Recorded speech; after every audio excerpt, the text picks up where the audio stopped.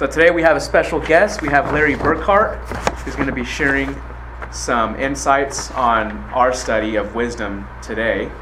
So I'm going to go ahead and let Larry introduce himself. Okay, so let me get my time here. Wrong time. I'm going to talk about Proverbs 3, 5, and 6.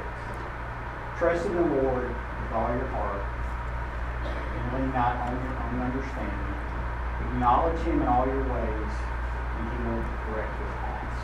So that's going to be our verse we're going to talk about. But I wanted to tell you a little bit about my story, which is not all that unique, but I think I've noticed over the last few years when you kind of establish these points of origins with people and stuff, you kind of understand what we're talking about. So anyway, I'm actually a Nashvilleian. So Charlie's a Nashvilleian. Anybody else a Nashvilleian? Okay, that one. Very rare. So there's about maybe 3 out of 12, 14. That's kind of the way it is now here. But I grew up in the area in Donaldson is where I grew up. So, if you drive through now there, they call it hippie, and it's real hipster, and there's all these places to eat that have organic foods, and there's hot yoga. It definitely has become this place that it wasn't when I grew up there. It was very much a middle class neighborhood. I used to walk to school.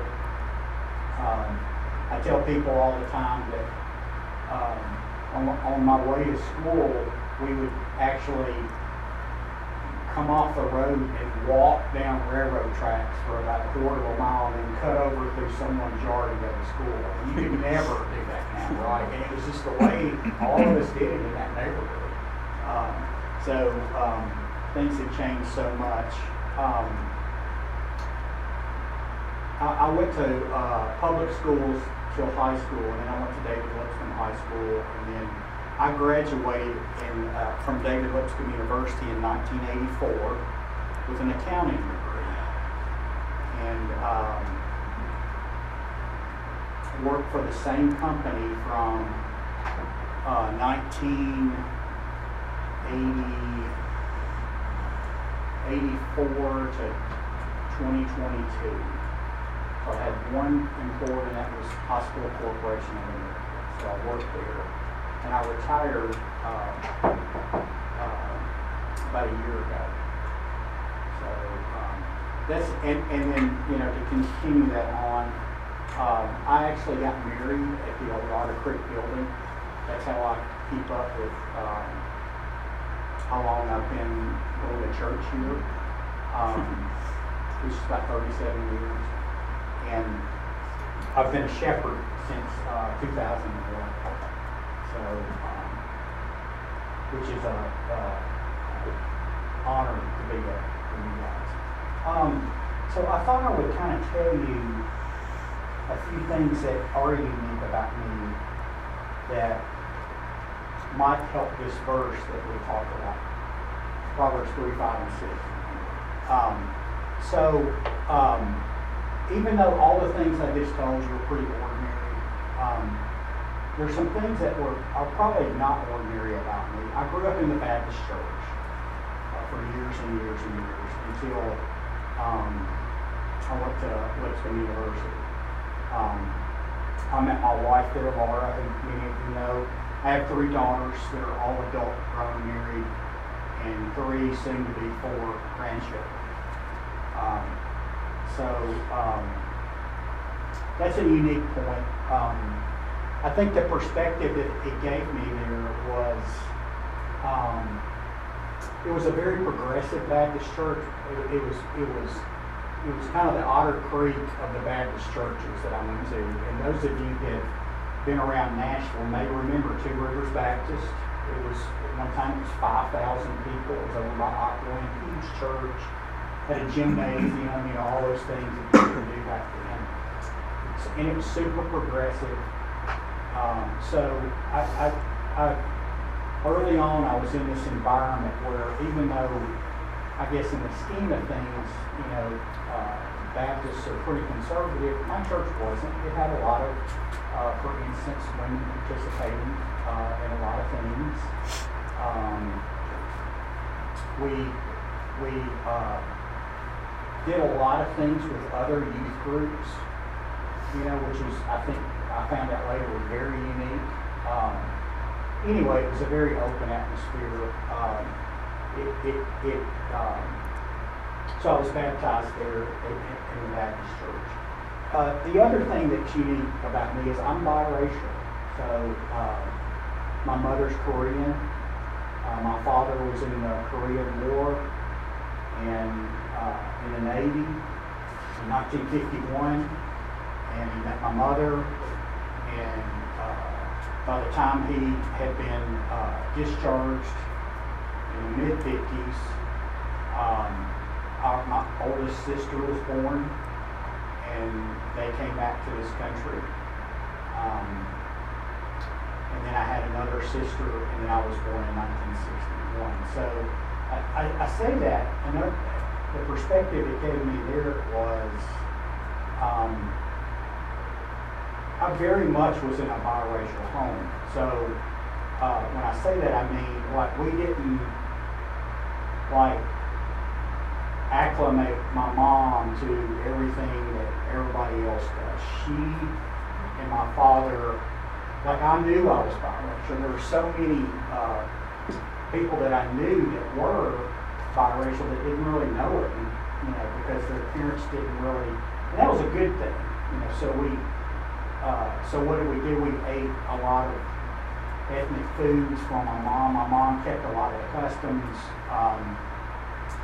Her family, which was all still over there, would come a lot, and we would spend a lot of time with them.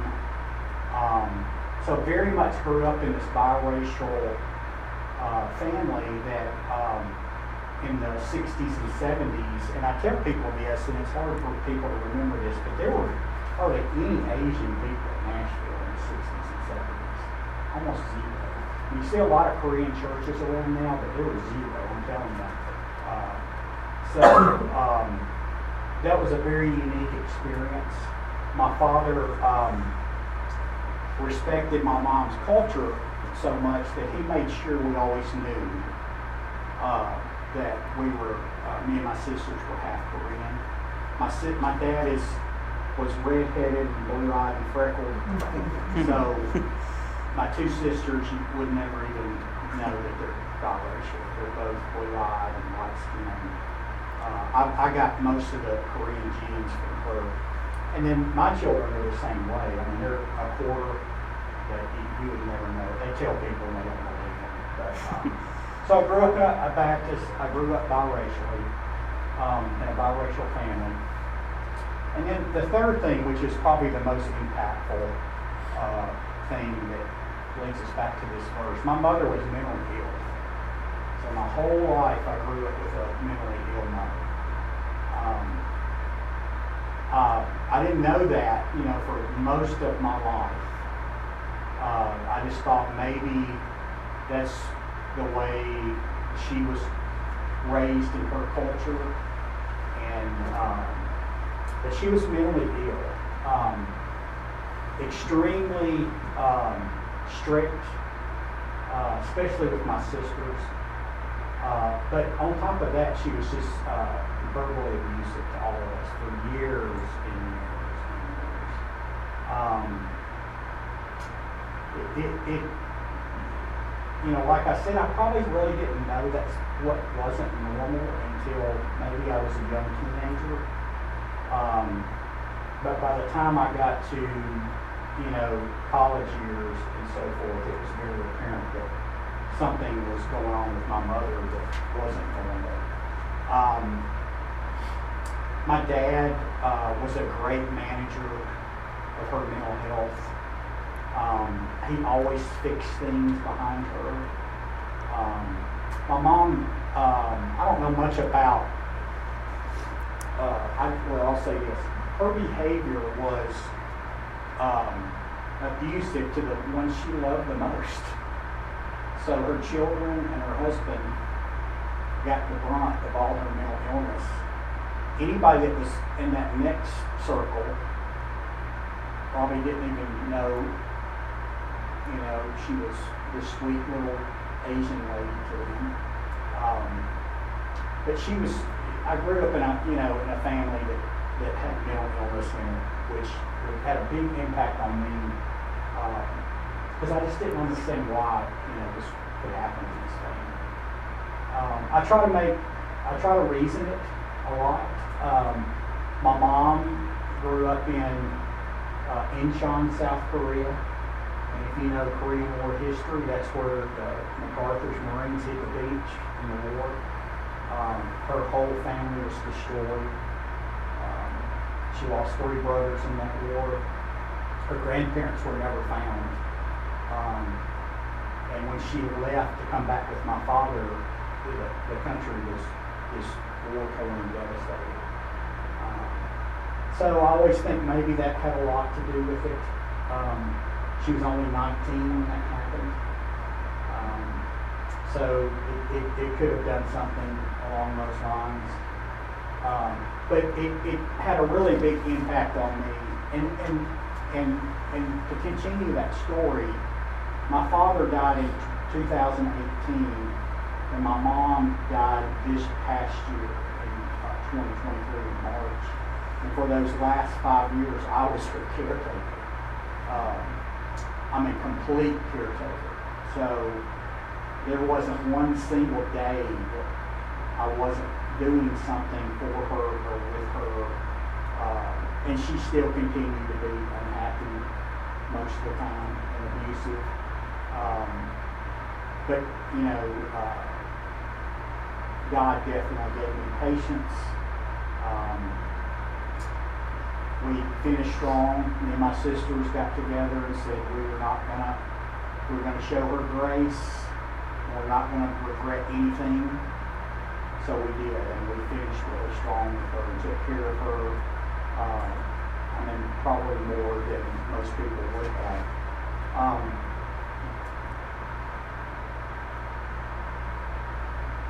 So a little bit about hobbies, and then I want to go into the verse. Probably the most unique hobby that I have is I'm a beekeeper. So I have hives. Some of you have gotten some of my honey over the years. I just took a batch last week. We typically take honey in July after that spring nectar flow. And then if you have a pretty decent summer, you can take some in October. You don't get near as much, but you do in October, you're taking their food, so you're going to have to really watch how much you take. So I probably got 20-something gallons of honey this year. Got jarred.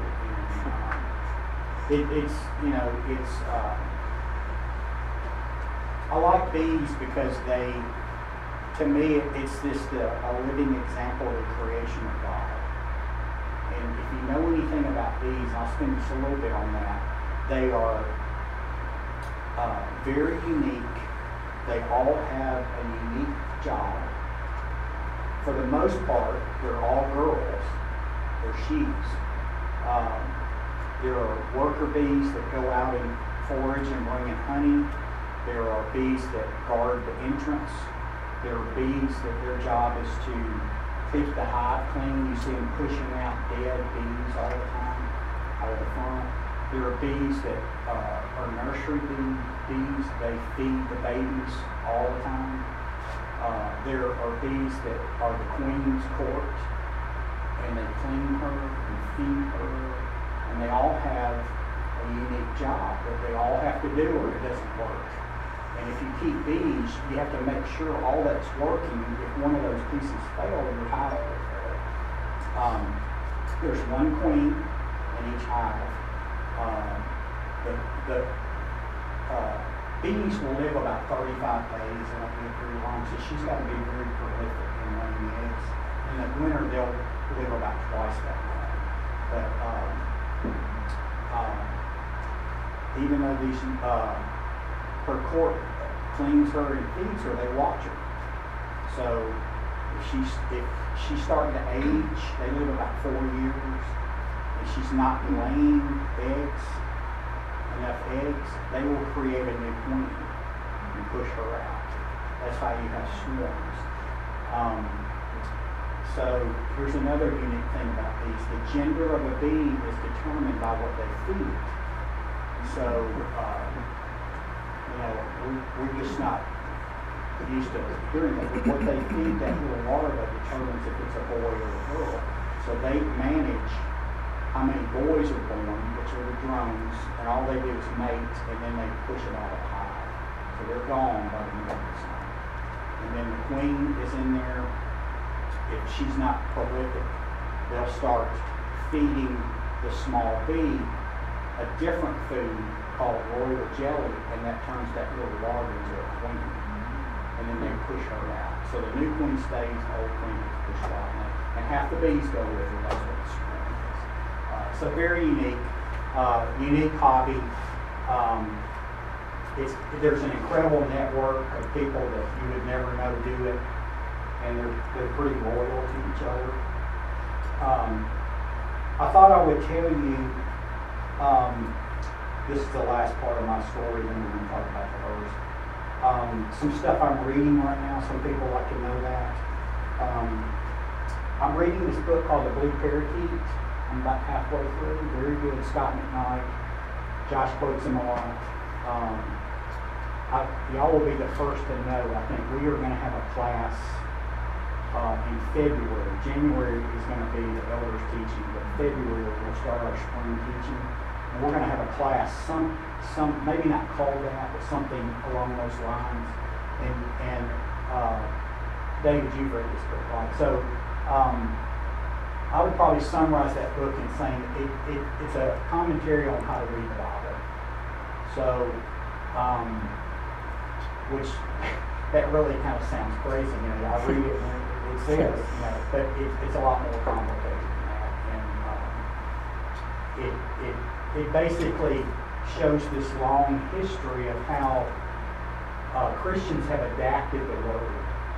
Even though we don't want to admit that, we have. And so when there are times when, like we're going through this women and elder things, people are like, well, it says, this book kind of helps you understand the adapt. One of the examples he gives in there that's the strongest to me is at the Lord's Supper, Jesus uses the same words about washing feet when he does drinking the blood and the bread. The same exact words. Okay? Do this in remembrance. Do this to each other. Do this in remembrance. It is a command. Okay? So somewhere down the line, right, we've said, maybe we don't do that one, but we do these other two. So, anyway, I'm reading the Blue Parakeet. Really good book. It's not very old. It's really old, but it's called In Search of the 12 Apostles, which is, this guy spent 30 years researching what happened to the apostles after Jesus rose from the dead and was resurrected and went to heaven. There's just tons of writing that's not in the Bible about what happened to these men and where they ended up. A lot of them in Russia, tons in North Africa. Thomas ended up in India. There are Christians, St. Thomas Christians in India, or his legacy. Andrew ended up in the UK, Britain. That's why the St. Andrew's Cross was used for Crusaders, was because he lived there and had a legacy there and was buried there. So I'm reading that also. So let's talk about the text.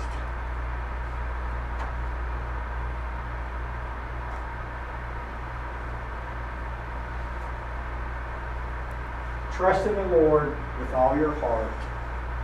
Lean not on your own understanding. Acknowledge Him in all your ways, and He will make your paths straight.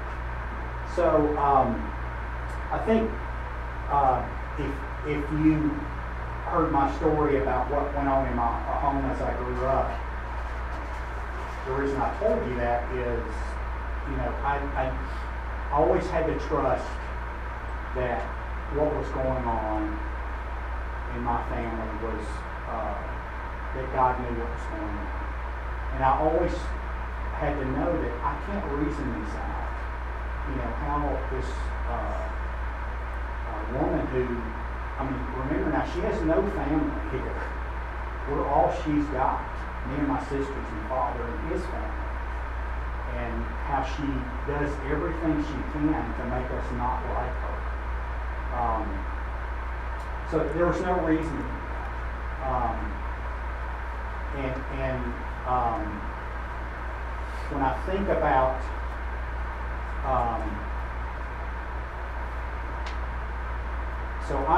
those of you who do the Enneagram, I'm a 5, an investigator. I like details. My job at work is always in details.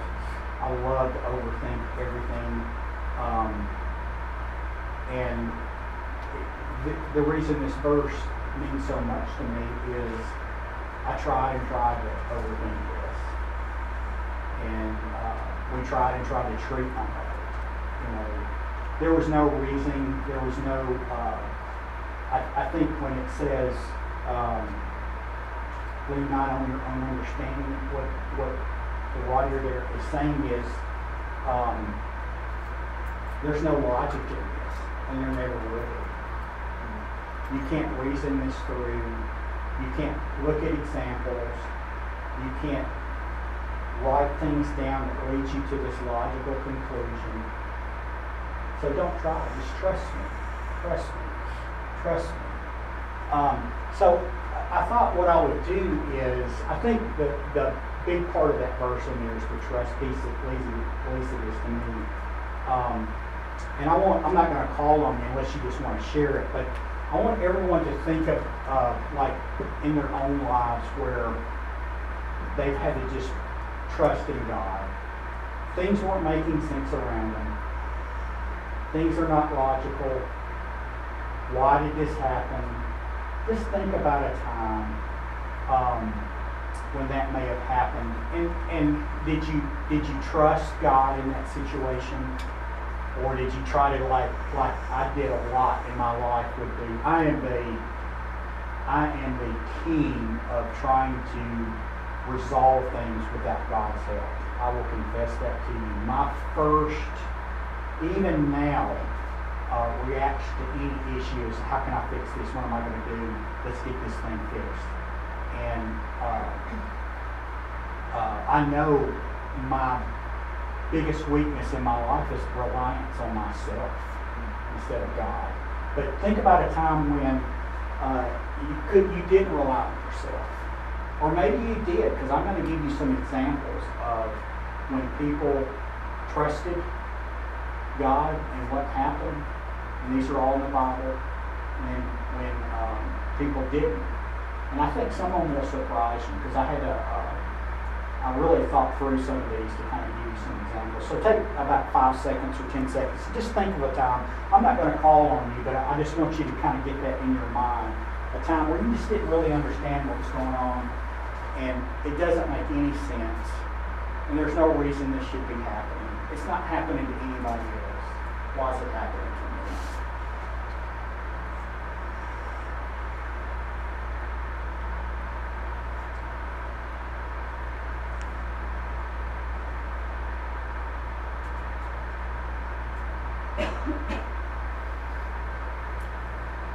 Okay, so I'm going to give you some examples of when people didn't trust in God. And sometimes there were consequences of that are still happening even to this day. Does anyone know a time? I've got 2 times. And so Abraham is the father of our faith, right? Can anybody think of a time where he didn't trust in God? I mean, he trusted him when he told him to kill his son, right? His Isaac. But what about when he didn't trust him? Does anybody know? When what? With his wife, right? With his wife. Okay, so here's the first one. You know, when you go back and look, I read this and read this and read this. You know, when God calls Abraham, he tells him, go to this land. This is what I'm going to do for you. This is what's going to happen to your descendants. So what does he do? He goes, but he brings Lot. God didn't ask him to bring Lot. He brought him on his own. He brought his nephew. So why did he do that? You know, we don't know. Maybe Lot was running around the bad crowd and you need to get him out of there. Or who knows? But if you follow that story, Lot cost him all kinds of problems the rest of their lives. You know, and you can read all those yourself. But he didn't trust God in that situation. He brought Lot with him. You mentioned it was Sarah. So, you know, God told him he was going to have a son. They're going to be thick as the sand in the sea. And, you know, Sarah gives her handmaid to him. He fathers a child. And what do we have happening right today? Those are the descendants, right, of Ishmael. So, very, very biblical and prophetic what's going on today. And that's a repercussion of, you know, he and Sarah not trusting what God told him was going to happen and not willing to wait. So it continues down in that same lineage. You know, the story of Rachel and Jacob where they deceive Isaac. They don't trust. When Jacob is born, they are told, you know, he's going to be the one that will carry the line, not Esau. But she didn't trust that, so she went and made a decision and kind of made it happen on her own. And there's repercussions of that right to this day. And also in the Old Testament, this guy's whole life was about not trusting Saul. The more I read about Saul, the more I'm convinced that God removed him because he didn't trust him. How many times? I mean, Saul even consults witches, the witches of Endor, before he does Samuel and others. He was constantly in disobedience. He was constantly doing things he shouldn't and then trying to go back and fix it. He was one of them, and I'm convinced God removed him because he could not be trusted. Moses at the rock of Meribah. So, you know, God says, talk to the rock, and he gets it. And pretty bad punishment for that. He doesn't get to go into Israel. That's harsh, right? Probably the largest example of not trusting is the Israelites and the spies. And they paid 40 years for that, right? Because they just, I mean, when you think about it, that was a true test of God saying, do you trust in me? I told you what I'm going to do. I split the Red Sea. I have followed you with a cloud and a fire. I have protected you. I have provided you food. I mean, when I read all of that this week, I was like, how in the world? I mean, if any of y'all saw a cloud of fire at night, and a fire pillar at night, and a cloud during the day that God was in, would you not believe? You know, but we do it all the time, right? We see things all the time that God does, and we don't really trust Him. But to me, that was the ultimate lack of trust by people. David and the census. So God says, you're my man. Your kids are going to be kings. There's going to be a Messiah that comes out of your line. David is insecure and asks Joab to do a census of his army just to make sure he's got enough men to protect himself. He didn't trust in God.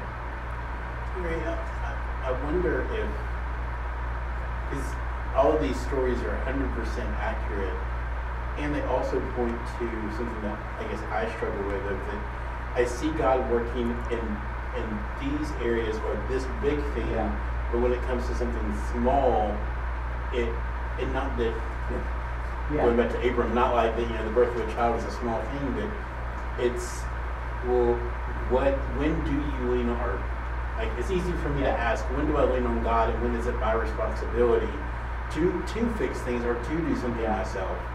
And so I get why there's such a struggle for all these people sometimes, because God definitely works sometimes, but there's sometimes where God doesn't work in the way that I think He should, or in the way that it seems as if, this is where God's leading you. Because in the case, to defend Abram, it's like God told him this is what was going to happen, and like, how long do you want me, and how much older do you want me to get, God? And so it's great point. Almost all of these examples, there was a time lapse between when God asked them to trust Him until when they didn't. It wasn't like they walked out the door to do the wrong thing. You're right. There was a time lapse. One of these I have that I felt like was very individual, and it was at the moment, was Peter on the Sea of Galilee. Trust me, Peter. And he didn't. And he almost fell in ground. But like David said, that was a preparation for Peter. So it's not all, God uses that too. I looked at some stories of Samson. I think Samson had a trust problem with a lot of people. And then obviously the king of doubting is Thomas. Right? So anyway. So let's look at, I've got good examples too. And there's some people on both sides of this. So good examples of trusting. Abraham and Isaac. And the most trustworthy story, I think, is that we read all the time. He was willing to sacrifice his son just because God asked him to. I think a person who lived what we're talking about here was Joseph. Like David said, it happened probably over a 20-year period. It wasn't a 20-year period of where, he is bullied, sold into slavery, put in prison, et cetera, before the end of the story comes. Had to be a lot of trust. I can imagine Joseph sitting in prison in Egypt and saying, why is this happening to me? Why did my brothers do this to me? There's no reason to this. Another good example, I think, is Moses' mom. I'm not sure what her name is. I couldn't find that. But she had a lot of trust, like to put her baby in a basket and push it down the Nile River for someone to find him.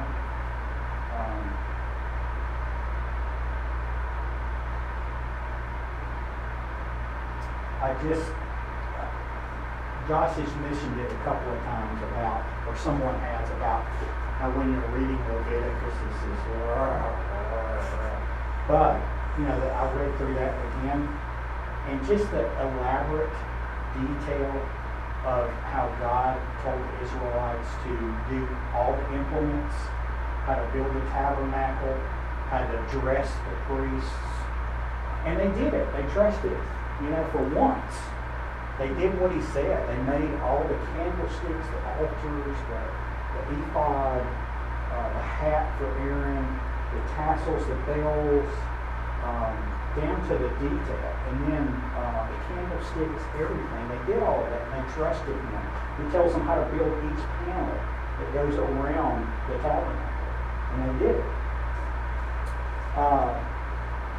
Some ladies that I put in here, Esther. I think Esther really trusted God that when she went before the king, He wasn't going to cut her head off. He had every right to. And just a long story about that. I think I've never had, I don't know if I pronounce this right, so Rahab, other people say Bob, but Rahab, she trusted that when she let the spies free, that when they came back, they weren't going to kill her, and they didn't. And she ended up being in the lineage of Jesus before it was all said and done. I think Ruth had a large trust in God. and it brought her, to the Holy Land, and David ended up being, I think, her great grandson. King David did, so it was all said and done.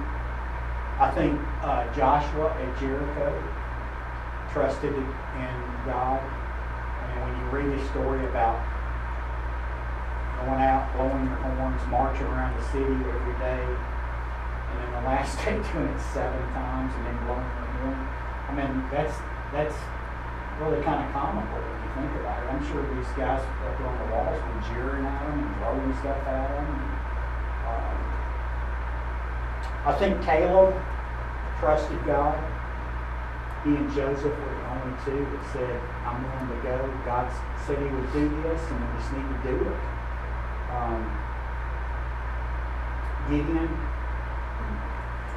Gideon trusted God. He had his moments there. He did. He tested God. Right? He did.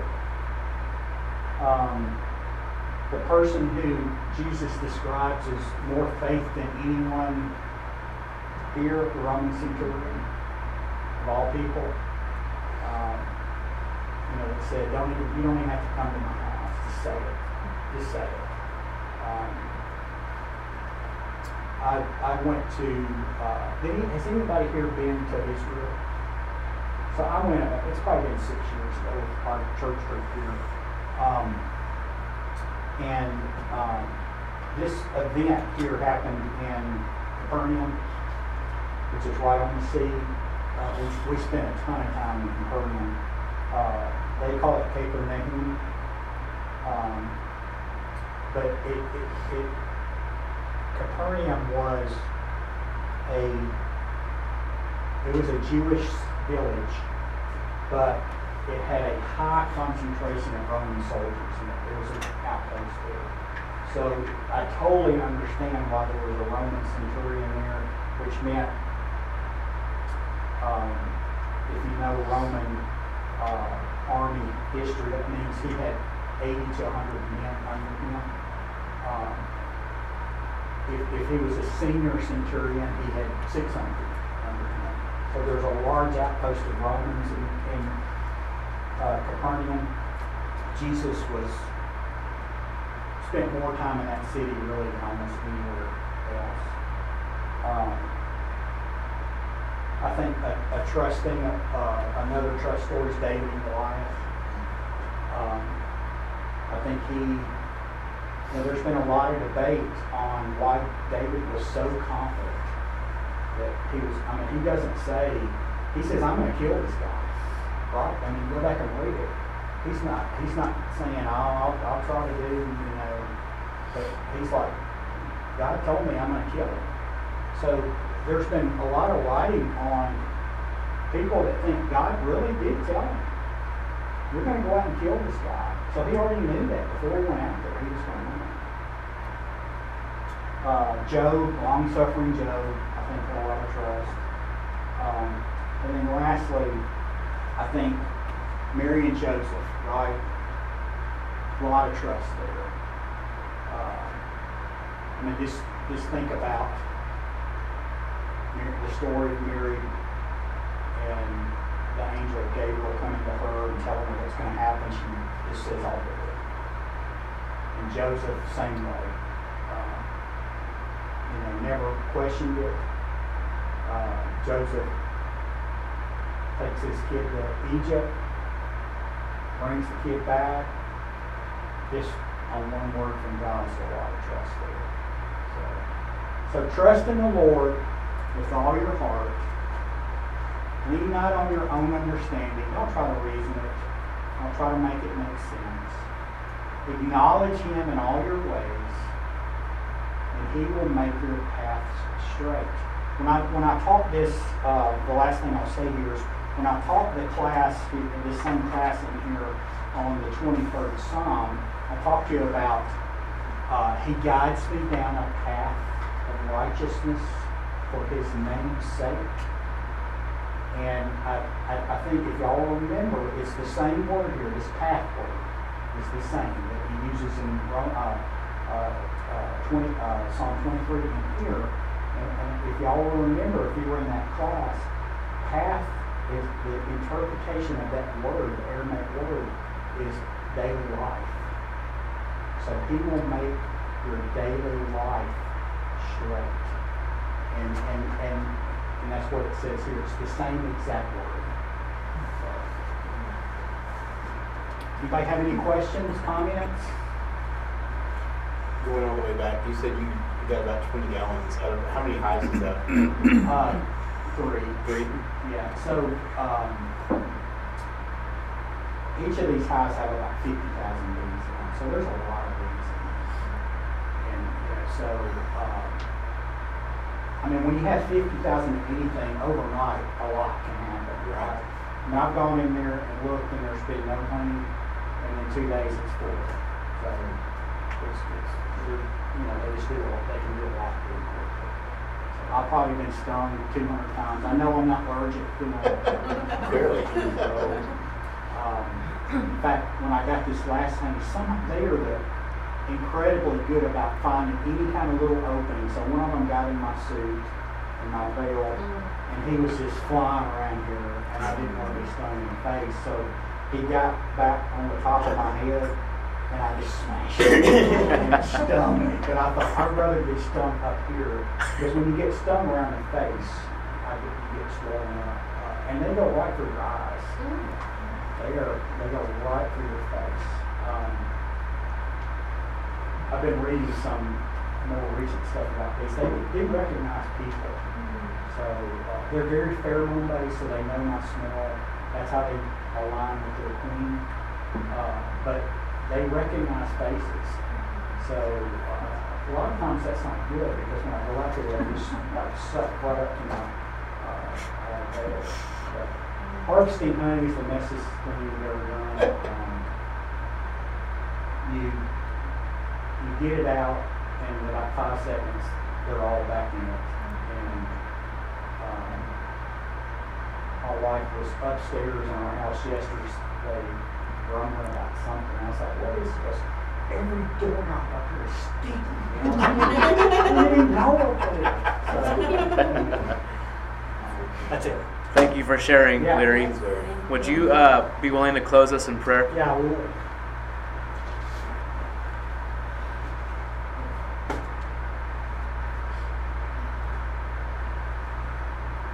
Holy Father, you are our God, so I will give you thanks. Holy Father, you are our God, and I will exalt your name. Thanks be to God for you being so good to us. In Jesus' name we pray.